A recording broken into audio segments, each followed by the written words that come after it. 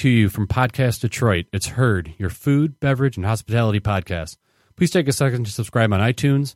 And for future episode information and additional content, head over to herdpodcast.com and follow us on Instagram at Herd Podcast.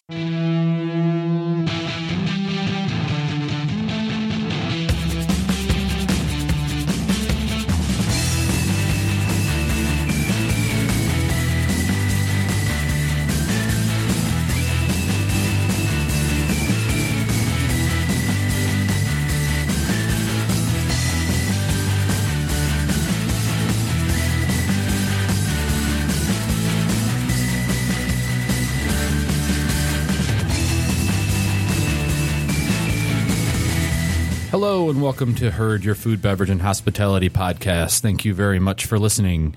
Don't forget to subscribe to Herd through your Apple Podcast app, iTunes, SoundCloud, or however you get your podcasts. If you want to go one step further, write a review and let us know what you think. I'm Joe Hakeem, and tonight I'm joined by Vato. Hello. And our special guest, owner of Joseph Wesley Tea, and the author of The Art and Craft of Tea, an enthusiast guide to selecting, brewing, and serving exquisite tea, Joseph Wesley Ull. Joe, thanks for being with us. Thanks for having me. So, Joe, let's get right into this. And tea is one of those things where I feel like people kind of take it for granted, kind of like coffee, right? And it seems to me that you're either someone who drinks tea every day and kind of goes about your day, drinks a cup of black tea, of Lipton or something like that, or you're very passionate about it. What sparked your passion for tea? Well, it's a long story. It goes back to 1992. I was studying in Malaysia, and I was playing rugby on my college team in Malaysia, and I played at Western Michigan University as well.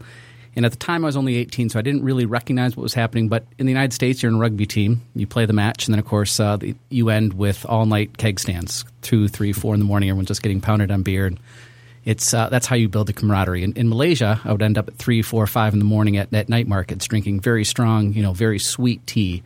And so my relationships with my teammates in Malaysia were fundamentally very different than my relationships with my teammates in the United States.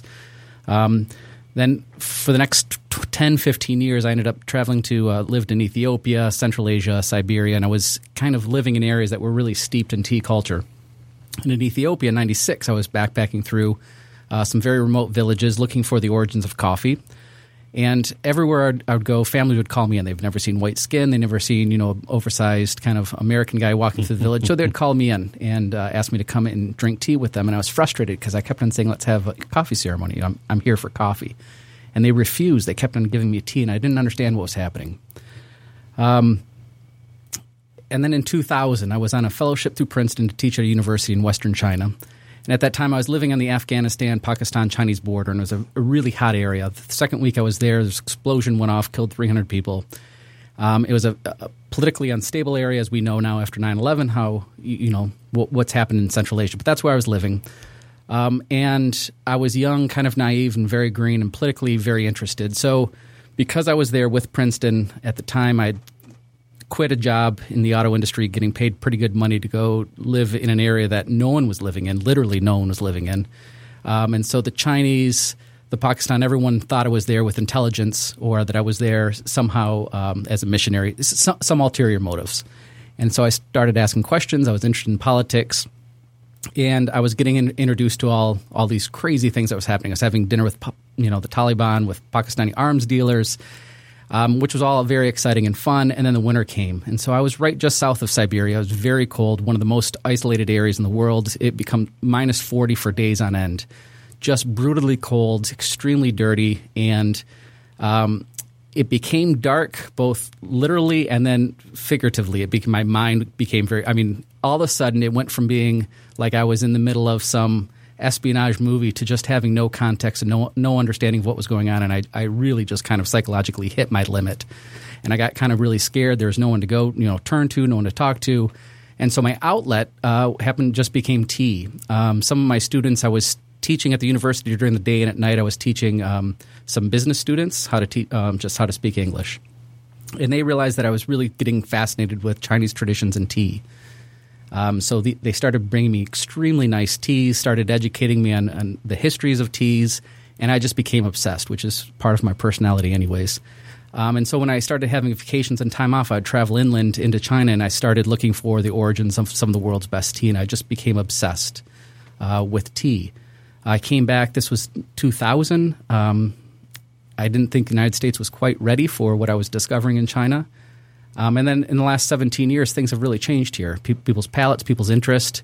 All of a sudden, even in the coffee world, people are no longer interested in dark roast. They're interested in light roast, and they're drinking, essentially, they're trying to make tea out of their coffee. I mean, they're talking about, these just the subtleties of coffee. And so all of a sudden, 4 or 5 years ago, I realized where the food industry was headed. I thought, North America was finally ready to really discover, what started the English Empire, which was tea. Before we get into tea, let's just say the first 8 years here sounds like a movie that needs to get made. I mean, that is just a ridiculously exciting story. And is that in your? I know we're probably going to talk about your book, but is that in your book? That's the first 8 years, because that's. I mean, I don't know. Doesn't that sound like extremely exciting? It sounds fascinating. Yeah. It is. I mean, it's fascinating. There's a sorrow to it. I mean, all of this is really, we're going to see how well you guys are at asking questions, if we can unpack all of this. But there certainly was a wanderlust. I mean, going back to 1992, even, now I'm getting over it. I've passed my mid-age and I've settled down a little bit. But there certainly was, there was always a curiosity. I was looking to very extreme places to try to satisfy these curiosities. I was 18 in 92, and I certainly wasn't backpacking and discovering teas or coffee or anything. I was drinking it, but that's very exciting. So let's go back to the idea of ceremony, right? Tea ceremony. I want to go on a limb and say, like, most Americans probably aren't familiar with the traditional tea ceremony, right? And so you said you were going through Africa looking for coffee, but people were inviting you to their homes and sharing tea with you. What does that mean to a family outside of the United States? What does sharing tea mean with someone, especially someone who they don't necessarily know? Tea is, for the Chinese, for 3,000 years, is the meaning of tea is life. So by giving someone tea, you're sharing in life. I mean, there is a symbol. If you go to the Middle East, if you go to Central Asia, Southeast Asia, Africa, I mean, what the gesture of giving a guest tea is, you're sharing part of your life with them. And, then you would sit down with a table full of food and you'd spend hours just kind of sharing the moment, in a very rich way. And so why tea? Like, why tea? Why has tea made this kind of imprint on culture? I can only guess, but the Chinese introduced. I mean, tea comes from China first. I mean, a very, very small area in the world grows tea. Even today, with the expansion of the empires and the plantations that have been planted, there's still a very small area of the world that can grow tea. But the Chinese were growing it as a medicine, as something to revitalize your life. I mean, it really was something they were drinking. So if you look at the origins of tea, some of the technological breakthroughs that they had in the last 3,000 years was to take this leaf that had essential vitamins and minerals to sustain your life, and they were able to manufacture it in a way that they could preserve it, much the same way the Europeans did with their brandies, with their wines and their beers, taking these calories and preserving them for the winter. The Chinese were doing with tea. Just happens to be that the drugs that they were preserving were much different than alcohol. It was caffeine, and then it was all these essential vitamins and minerals. So if you were a farmer in China and you had tea with a little bit of rice and some tea, you could live forever. I mean, it really is in that way then the elixir of life for the Chinese. And through the last thousands of years, that symbolism was just it's now packed into all of our subconscious. Was there anything that they didn't have with tea, or was it always something that you experienced that the tea went with everything that you guys did? Can you repeat that question? Did tea go with everything that you did in terms of food? Was there always a tea accompaniment? Much as today we might have, we start off with water at the restaurant table. Did you always start off with tea, or did you always end with tea in your meals? Yeah, so there's two different ways you would approach tea. In China today, you would always have hot water, and it's just nice to put a little tea in the hot water so that it doesn't just taste bland. Chinese have a lot of superstition with water temperatures, that you would never drink cold water because your body temperature is 96 degrees, and then it has a killing effect if you were to try to cool that down with cold water, so they will only put warm liquids in their body. But when you're drinking tea, especially some of the teas that I deal with, kind of the aristocratic teas, the bourgeois teas, very rarely do you have anything to eat with that. Then the ceremony of drinking tea is just tea itself, and then the interaction with the people that you're at the table with. How do you just mentioned aristocratic kind of bourgeois tea. How does that break down? Like there's obviously levels of quality in tea like anything else, right? It seems to me that the stuff we get at the grocery store for the most part is probably pretty low end. Maybe even calling it tea as being generous. So how does one even go from, say, a mass-produced brand to something really special? That mass-produced brand that we're all familiar with, if you ever go to the Kroger's or Meijer's, that's a really recent phenomenon. So what happens, and this is kind of why I exist as a company or why I'm able to exist today. 100 years ago, those teas that we see today or think of teas, kind of the milled powders that come in tea bags, that happens because the Chinese cut off trade with the Western world. As the two opium wars take place and the English try to completely destroy the Chinese culture, over 75% of the Chinese population became addicted to opium throughout the 1800s. And the devastation that the British created by trying to break the Chinese monopoly on the tea trade, that ended up with the Communist Revolution, and they shut the borders to outside trade, which meant all of these huge multinational companies worth billions of dollars primarily because of the trade of tea had no more tea. So what happened is in Sri Lanka, they tore down a lot of the rice fields of the Sri Lankans and started planting tea. Coffee had disease running through Sri Lanka at the same time, so they converted a lot of those coffee plantations to tea. The English were in control of most of the South Asian subcontinent with India. That became planted as plantation. And so you quickly had these factories come out of nothing, essentially. Starting in around 1850, 1860 is when India first started, or the English first started planting tea in India. And so for the next 40 or 50 years, the English spent all their energy on creating these huge plantations. And by huge, I mean it's a model that we don't even understand in the United States. You can stand on top of a mountain in the Himalayas, and as far as you can see would be one estate. And that's how it exists today. I mean, all of your Darjeelings, there's 86 estates, and it would take you a day by car to go from one end, of Darjeeling to the next, and it's just nothing but tea of these 86 plantations. Do they similar to like the way they change wines and stuff? Do they do grafting and whatnot and make hybrids of those types of leaves? That's constant, and that's. Okay. Can we come back to that in just a second? Yeah. I was going to go to the evolution of where we're at, kind of in the market today. Absolutely. So the other thing is tea. Tea was only being sold to the wealthy, even in Europe, because it's expensive. The transportation was long. Logistics would take 6 months from the time it was picked. It would have to be packed on horseback and get brought from southwest China to the ports in the east. And the whole process was just very time and labor extensive.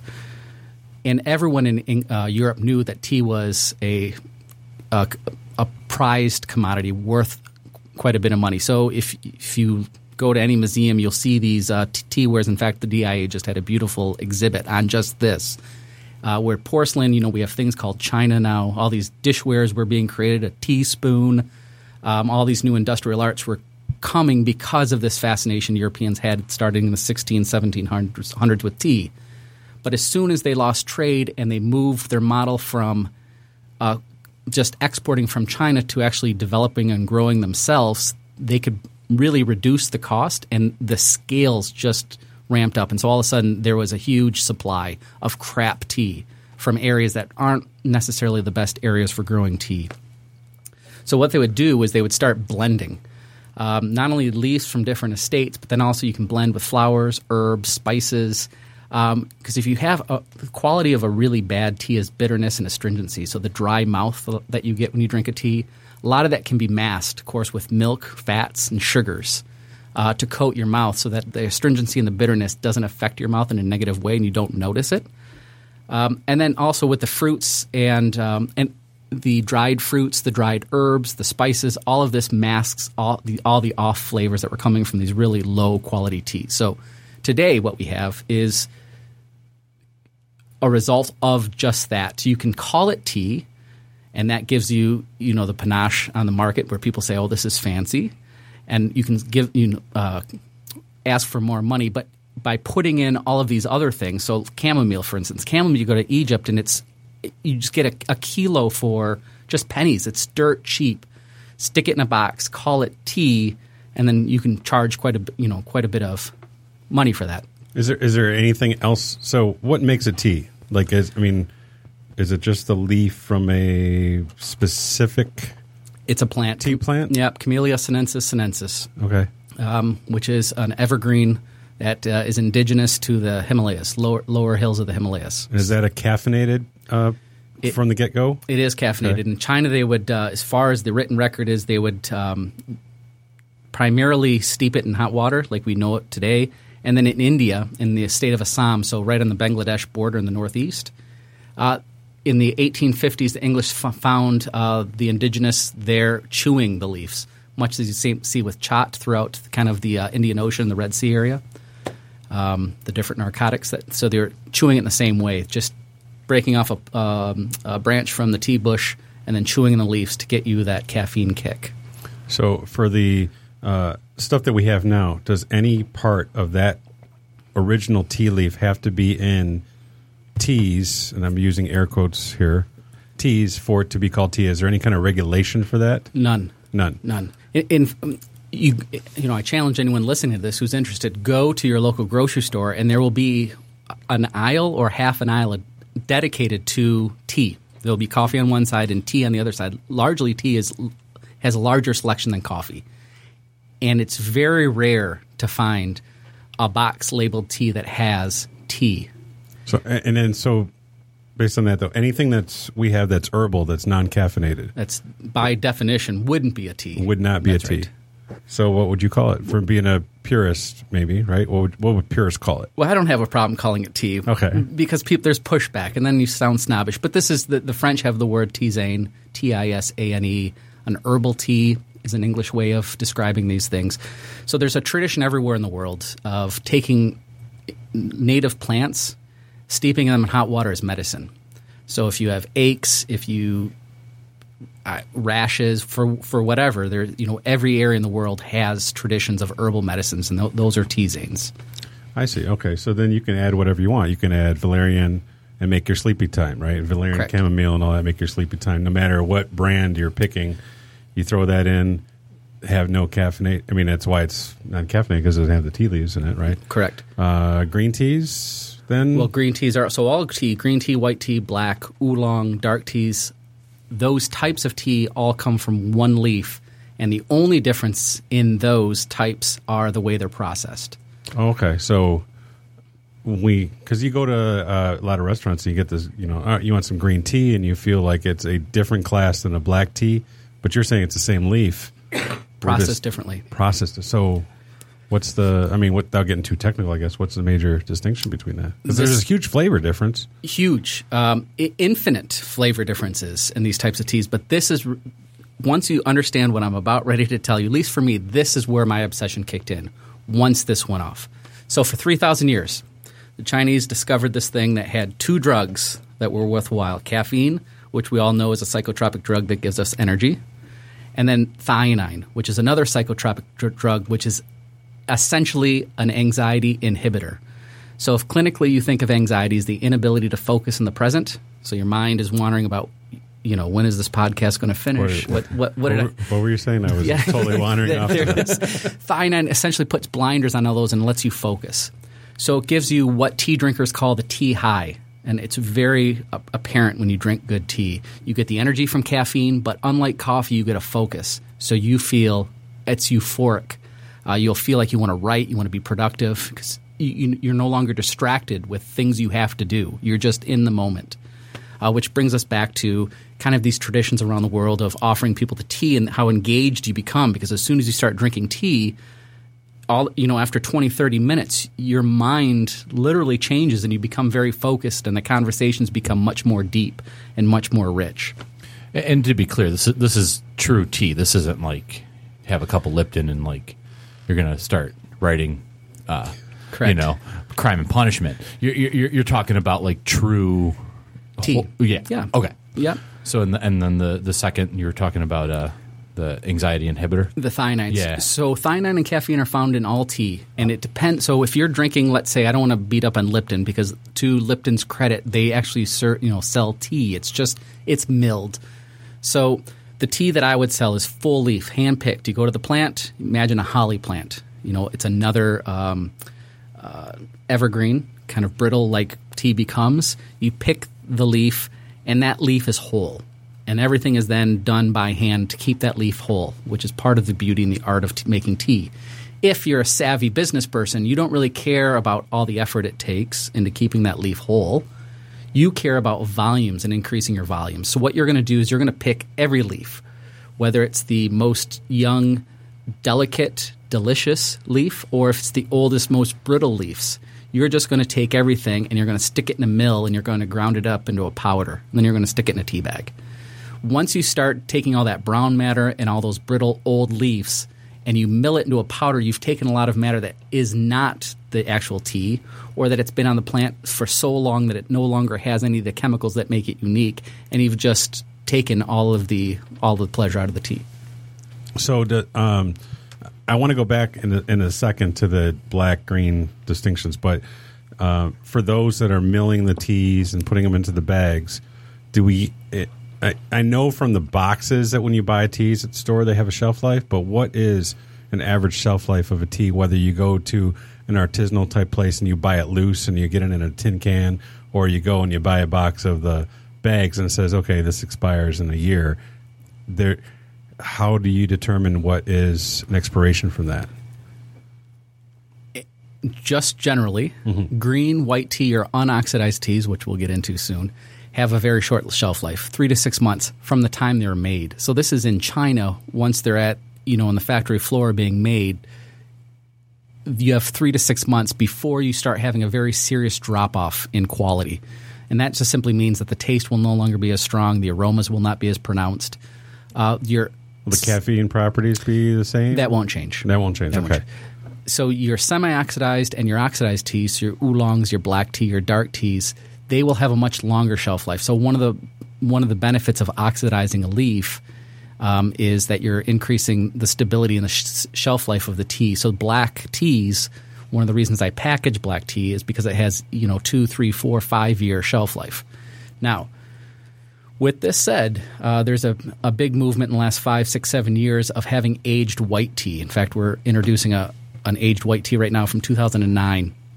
And I used to really be avidly against this whole phenomenon, saying it was just marketing. And then this last year, I was for the harvest in China. Somebody shared with me this 2009 white tea, which blew my mind, and then I've taken this back. So there was a huge change in the way the tea tastes and the way the tea smells, and it was also a huge improvement. I mean, it became so sweet and really was this a loose tea that you infused, or was this a milled tea? So for me, and my interest in tea isn't really selling commodities, but it's finding the best tea in the world and introducing it to North America. So in this case, then the tea that you had would be a loose tea, and that would have a longer shelf life than a milled bag tea, or does there? It depends. Well, historically, I would have said no, but now, now that having had this white tea, I will say, well, maybe. And so, what is the aging kind of parameter? How do you know that a tea is made for aging? And maybe this goes down the same path as wine, because you can't age all. 90% of wine is made to drink fresh, right? Correct. So is tea the same way? Yes. Okay. Yeah. And so the Chinese have a category called dark teas. Dark teas are fermented teas. So after they've been processed into a green tea, they would inoculate it with funguses or molds, or they would allow it to naturally like kombucha. No, these are the leaves, the actual leaves. So they take like a saline solution, mix it with fungus, and then they'll go in a huge warehouse, huge area, and spray it and inoculate it with this fungus.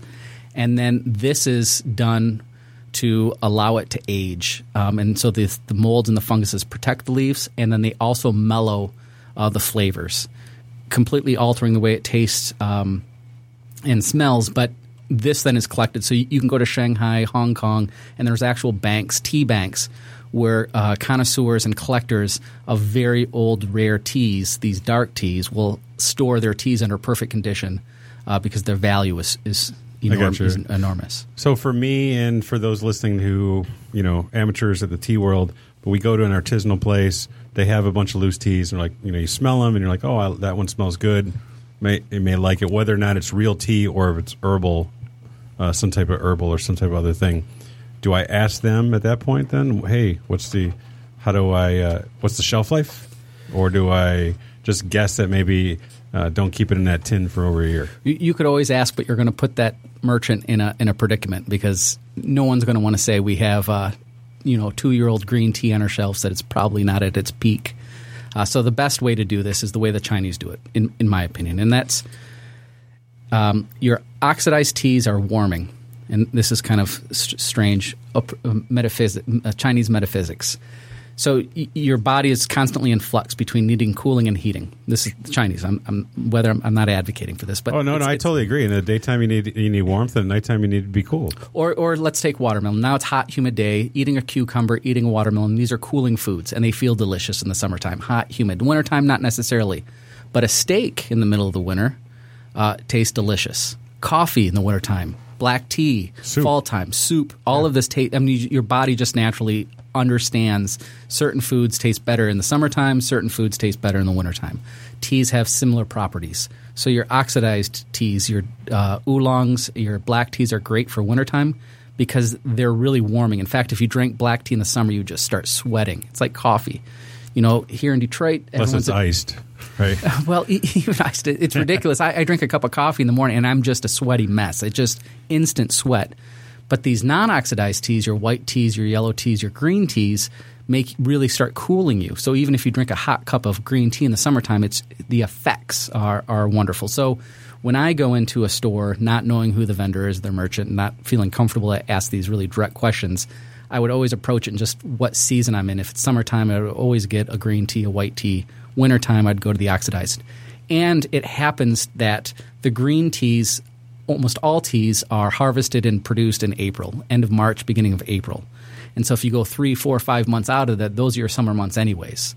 So if it's a tea that was harvested this year, and you follow this Chinese rule of thumb, you're going to have a tea that has not been expired. I feel really good. I just threw away all these teas I had in my tea drawer. Right, they were all in these tins, and I swear to God, this is no BS. I had them for years, just sitting and I did it with my spices too. I every now and again I'll purge, and I was like, I need to purge my teas, and I start going through, and I have all these great tins. And they smell great, and I'm like, I had them for years. If Lipton, right, which I don't have any Lipton, but I do love myself a Lipton 20-ounce iced tea now and again, right? But if Lipton has an expiration date, then clearly some of these other teas have to have an expiration date. So I purged everything that I had except for like 4 boxes that, said that they were okay, and I got rid of all my loose teas, and I'm like, all right, well, I'll just go find something, and maybe this time I'll buy it in smaller batches, knowing, this kind of information here. All right. And no idea about the seasonality of teas like that. One of the you mentioned the idea of harvest and the kind of earlier on you talked about your interest in politics, and I feel like there's a intersection between these kind of large commodity based industries like tea, right, and the kind of the people harvesting them and like how they're treated and how these things kind of intersect on the label. Even we see fair trade all the time. We see organic and these types of labels. What do you know about how the people harvesting and the people operating these tea, or they're called plantations, correct? In India, they're plantations. Okay. In China, there'd just be a village. Okay. So is there any type of mind paid to that? Maybe not on the large scale. On the large scale, I understand profits are, most important. For your tea, try to learn about the people harvesting or even the people operating owning the fields and stuff like that? Yeah, well, but not for those reasons. I could care less about the designation of fair trade and all the politics of food. I really find distasteful. And it's really infuriating, especially because I'm dealing with China, and China lives in a world outside of our understanding, so all these concepts make no sense.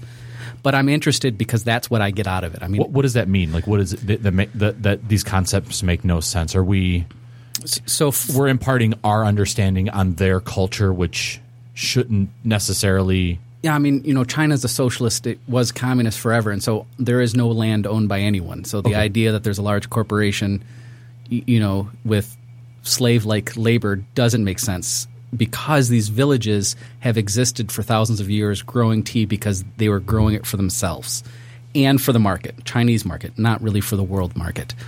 But it just happens that they had proprietary techniques, or they had created a cultivar that was renowned and that people wanted, and there's incredible wealth that goes with tea. So the Chinese tea that I sell isn't really made for the world market, because the world doesn't pay for tea the way the Chinese do. Chinese pay thousands of dollars for, grams of tea.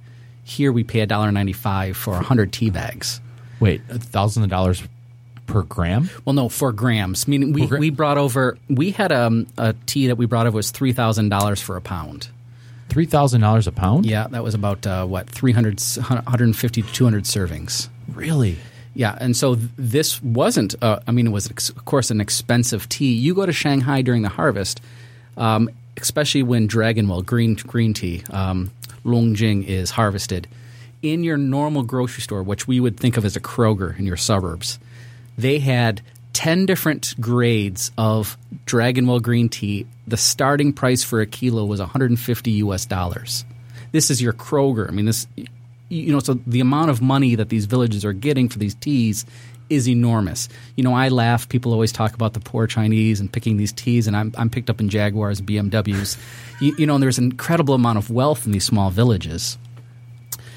Similar with Japan. Japan has very strict labor laws. Their minimum wages are far higher than the U.S., and so it's a little awkward to go to Japan tea farm and start advocating for fair trade when the country I'm coming from has – their labor laws are so much worse. So it's a lot of this is just politics, making people feel good about buying stuff. And the morality of consumption, to me, just starts getting a little distasteful. Really, for me, what's wonderful, the more you can celebrate the craft and the legacy and the history that went into this tea, to me, that's a much bigger payoff than teaching them how to market their tea with a label that I pay $500 to put on the box. And so the idea that – but can I interrupt? Yes. There is something now in all these old British and Dutch and French colonies. This is a different case. In fact, this is a really interesting time to be talking about tea. For me, maybe not for you, because the Gorkhas right now have completely stopped all tea production in Darjeeling. Darjeeling is not making any tea all season, and this is billions of dollars being lost because the Gorkhas are looking to create Gorkhaland and trying to have their own independence. And this is a monumental time right now, because the amount of money that the estates, these 86 estates, were getting for their tea as they were learning to market their tea directly to consumers in North America, Canada, Europe, Australia, their prices were going higher, but the workers were not seeing this. And so when you start talking about conditions, usually the European legacy and the places where the Europeans have touched and kind of changed, that's where we have to kind of pay attention to what's happening. But in Japan, China, a lot of these Asian cultures that have stayed clear of a lot of that interference, sometimes I think we can learn more from them than they can from us. And so your kind of journeys through China looking for tea that you brought, you would import here and sell to American consumers. How did you go about figuring out which cheese you wanted to bring back with you? So the Chinese have – every village has different teas that they're known for. But they have a list of 10 classic Chinese teas, the most revered teas. So I started going to those villages, looking for the best varieties I can get within a reasonable price that would make sense in North America. And from there, I started creating a network. So once I have those villages, relationships. So 5 years ago, I had certain relationships that I developed back in 2000 of certain villages of teas that interested me. So this is like if you were a red wine drinker, you'd go to Burgundy and wanted to find the Grand Crus. And then you become friends with the makers of the Grand Crus. And then they agree that they'll let you export some of their red wines into America. So the similar thing happened to me in China. I was interested in Longzhou, so I go to Hangzhou, go to the West Lake, start meeting with families who are making this green tea, find some that I like. We get a relationship. They trust me enough to bring some of their nicer teas here, and then I start selling it. Once I had the 10 classic teas, you start – and the tea world's not very big, especially when the Chinese start realizing you know something about tea and you're approaching it with appreciation, not just as a money-making scheme. And that starts opening doors. So you meet people just on the road in different villages. They invite you to their home, to their village, and every year I go for the harvest. I meet with the makers that I've been meeting with, and then I try to increase by 1 or 2 village every year. So I'm just every year building the base of relationships that I have. Have your offerings grown as well? Yeah. In terms of So we have 7 black teas that are packaged. Those haven't changed. That's kind of the base of the brand. They're packaged black teas. And then every season, we bring seasonal teas over. So every 3 to 4 months, there's 1, 2, 3 new teas that are introduced. Very limited edition. I only bring about 10 kilos of that over. This is what we give to restaurants, cafes, and then I sell it online. I don't package it. And those offerings are constantly changing. So it's very frustrating for restaurants to work with me, or delightful, I guess, depending on how you look at it. Because every time they call me and say, Joe, this tea everyone loved, can I have more of it? I say, no, but I've got another tea that everyone's going to love. And so it's constantly rotating based on what season it is as well as what the harvest was. So I'm traveling very long distances from these different villages, and the conditions at each of the villages are going to be different. It's an agricultural product. Some are going to have droughts. Plants are going to be destroyed in hail, the snow damage. There's seasons that get too much water, too little water. And so based on what area has better harvest than other, I'm going to start bringing teas over from the harvest that I like. When you say you work with the restaurants and cafes locally, like do you have any say in how they present your teas? Yes and no. I don't offer tea bags, so in one way I have a say in that they're getting loose leaf bulk tea, and I try to push and nudge in different ways. So there is a Chinese style of making tea that I love in a vessel called a gaiwan. Adds a little bit of ceremony, and so I spend a lot of time reminding chefs and owners that if people see some of these ceremonies, it's kind of a seductive way of showcasing tea. And I find that the cafes and the restaurants kind of follow my lead and just kind of trust me that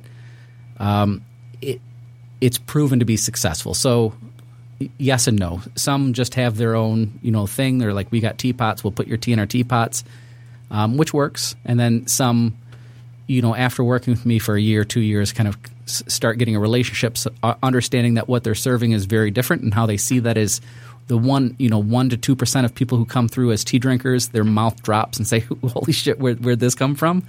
And then they'll come back to me and say, we're getting some positive feedback. Well, and I feel like if we travel down this path a little bit, like the hospitality side of this is that when you bring in a special product, you treat it in a special way, right? So this tea isn't like your everyday run-of-the-mill tea. So if you as the proprietor of this tea company suggests, I suggest a ceremonial kind of presentation, the owner should kind of consider that and respect that and also charge a premium for that. Yeah. Well, so how I introduce that too, there's some people who are just stubborn and they say, this is not how we do it. We do things. We own 5 restaurants. We know what we're doing. And then you start pointing them to Los Angeles, New York, and San Francisco, and you start showing them some of these restaurants are charging $250 for tea service, tableside. Oh. And it's not 1 or 2 restaurants. I mean, this is happening. And I say, these things are happening, and you happen to have a resource in town, able to put you on that level very quickly. Mm. So your stuff would then go into a teapot for these restaurants that would have an infuser like at the top of it, right? That's traditionally how they do it. So my preferred style is, in English you would call it flash steeping, a very small pot, Okay. less than 100 milliliters, but high volume of tea, but very quick steeping. So I put a lot of tea in a very small bowl, and I steep it for 3 to 5 seconds. Wow. So for the average consumer, is there a garden variety temperature that they should have? Like, as a person at home, maybe my mom or something, she put a kettle on, get it to it's boiling, pour it into the cup, with the tea bag, let it sit for 2 minutes, and then we're done. I mean, You want the real answer or you want the marketing answer? I want them both. I'm like, what should people do? Why are people doing what they're doing? I know we're kind of running short, but there's a reason that people did that. I'm sure it's a marketing thing, like you said. But what should we be doing, and why are we doing what we're doing? So the catechins, your antioxidants, are very bitter, very astringent. They leach out at very high temperatures. So normally, your unoxidized. So part of the process of oxidizing, you degrade your amino acids, and part of your amino acids are your antioxidants. So by degrading those catechins, you are making it easier to put more heat and extract more aroma, because you don't have to worry about the negative effects, the astringency and the bitterness. The unoxidized teas have those chemicals still in them. So the marketing way of answering this would be saying 160 to 175 degrees for your whites and greens, because you don't want to flush out all the catechins, and you don't want it to go bitter, and you don't want it to go astringent. Whereas the oxidized teas, you don't have to worry about that, because part of the oxidation process was to degrade those chemicals that have those negative effects. And so you can push the aromas and flavors through heat, just like if you're a chef, the more heat you put onto something, the more flavor and aroma you're going to develop. So the same is true with tea. The more heat, the more of that malty characteristic of the black tea will come out. Stronger, more rich aroma. So for the black teas, you can go 195 to boiling at 212. But the truth of the matter is, a good tea can handle heat.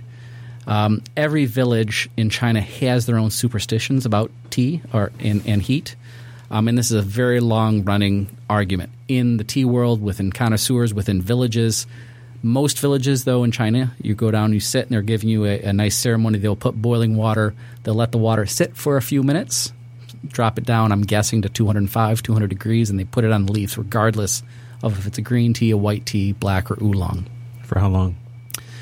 Again, in this process, in the way that I do it, just for seconds, the flash steeping. So a traditional Chinese way for, it would just be for seconds. And then we would steep that one handful of tea for 10, 12, 15, 20 times.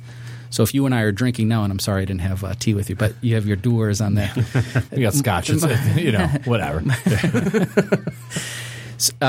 We would spend hours just with the one bowl of tea, just continually to steep it. Oh, okay. So how much have you guys figured out how much of the caffeine properties you lose every time you steep it?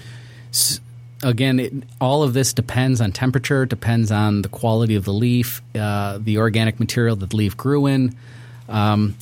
Is it like a super steep downhill slide of like caffeine? No, you start off high and then go low? Or? No, it's the same percentage every time you steep it. So let's say you're extracting 40 to 80% of all of your chemicals in the first steeping. The next time you're going to extract 40 to 80% of whatever's remaining. So it's an inverse exponential curve. What's that called? So no, I get it. So I know what you're doing. I know what you're doing there, but I don't know what it's called. For consumers at home, whether you're using and maybe this answer differs if you're using bagged or you're using loose teas. For the consumers at home, should they be reusing their teas every time that they want to have a cup of tea? It's up to their. I mean, this is a taste issue. Normally, a tea bag's not going to last more than one steeping. My tea, yes. I mean, the reason you're going to pay the premium price is that you're going to spend hours re-steeping these leaves over and over and over again. And let's be clear, your tea isn't the premium price isn't that far outside the range of. I know what your tea costs, and it's not that far outside the range of what people pay. Our packaged teas. Your packaged teas. Right. So when you get thousands of dollars for a pound, it's much higher than what people are paying for tea. Yeah, and I wanted to make a comment earlier when you mentioned that, we're sourcing teas at Ackroyd's right now, and we're looking at $9-10 a pound. On the high end, I mean, so, on the really high end, like for this importer that we're working with, is maybe $20. But you're talking, how do you? So do you have some of that tea that you sell right now, like some of that like $1,000? Not, we don't package that. You don't package, but you do sell it, like you will sell it as like a loose. So some of our specialty teas we have right now are going for $15 for 25 grams. 25 grams. So that's roughly 12 or so servings. Yeah, anywhere from 3 to 5 grams. So 3 to 5 grams. 3 to 5 grams. Okay. And would you say the same thing for herbals? No. So you have to do that different every time because herbal teas are going to be shot after the first time. So really, herbal. I mean, it's like mint. If you pick mint in your garden, you stick it in hot water, you're not going to be able to stick those leaves back in hot water again. Got it. Is there a certain ounce that a perfect teacup should be? No. A certain amount of water? No. So again, the Chinese way that I prefer, we drink out of 1 ounce cups. And they're open at the top so they cool the tea down quickly. Okay. The cooler, much like coffee, the cooler it becomes, the sweeter and the more you can taste the subtleties of the tea. And it's a one shot. So you can put the tea all in your mouth at once, and it hits all of your taste receptors in the back of your throat and the side of your cheeks and the front of your tongue, so you can get the balance between sugars and salts, which is what you'd be looking for in a tea. Well, and so in terms of all of distilling all of this knowledge down and kind of you focused it into a brand, to Joseph Wesley Tea. How do you convey this message to people? It was a couple years ago. I think I was at a tea tasting you did at was it Salt and Cedar, Eastern Market. Yeah, and I learned a lot then, and I think we might have been tasting green teas at that point. I'm not positive. I don't remember exactly, but even in that short period of time, it was very informative. But you lose your ability to talk to the consumer when you're on the shelf. How do you convey this, and how do you get people to kind of make the leap and purchase and spend that extra money? It's a real problem. So we actually did a pivot maybe a year ago, and I don't really push selling to grocery stores at all anymore. The packaged containers, really, I do for festivals. There's a lot of following we have, especially in the coast, who are very loyal followers of our teas. But there's a lot of labor, there's a lot of cost, and I can't do, as you said, I can't teach people about tea on a shelf, and it's miserable because I'm stuck next to all these other brands that people have been buying for 30 to 50 years, and they said, why would I spend $15 for 50 grams of tea when I can buy my 150 bags of Red Rose for $2.95? And it's just an incredible amount of energy it takes to convert someone like that to my teas. So I essentially quit. And the restaurants have been great for us because a lot of certain restaurants, when you have the right chef and the right ownership group who are really dedicated to understanding food and understanding histories of food and are really passionate not just about making money or selling a nice aesthetic inside the restaurant, but really educating their patrons, those people hear about these teas, taste these teas, and then they get excited because this is now an value added for those types of restaurants. When they come down and they have a very rare whiskey collection, and they've spent a lot of time in their wine, and they're sourcing their beef from the best cow farmers, and all of a sudden they realize maybe there's a disconnect when I have this little wood box of just shit tea. So now they say, wait a second, we have the same stories, if not greater stories, and an even more diverse range of teas that we can start educating, and then they get very excited about it. And they find that the more they start educating their customers, the more the customers start appreciating it. And in turn, I can ride the coattails that way, and then people start finding out about us because on the menu they'll say teas are sourced by Joseph Wesley from Joseph Wesley Tea, and that's been great partnerships. Could you name some of those restaurants that you work with right now? Yeah, so Selden Standard down in Detroit, the Chapman House out in Rochester, Toast in Birmingham, Ferndale have just brought it on. The Lady of the House down in Detroit, Kate Williams' new place, has a signature Darjeeling that she's going to be serving from us. Those types of places. So one more time, where can people find you online? JosephWesleyT.com. And then your book, One more time. is The Art and Craft of Tea, and sold wherever books are sold. In fact, it's now translated into Italian, Japanese, and what are we now? French. That's awesome. So all the bilingual speakers in your audience can get it in their language of choice. Awesome. Joe, thanks for being with us. Yeah, thanks for having me. Very great conversation, Joe. Until next time, dine well, friends.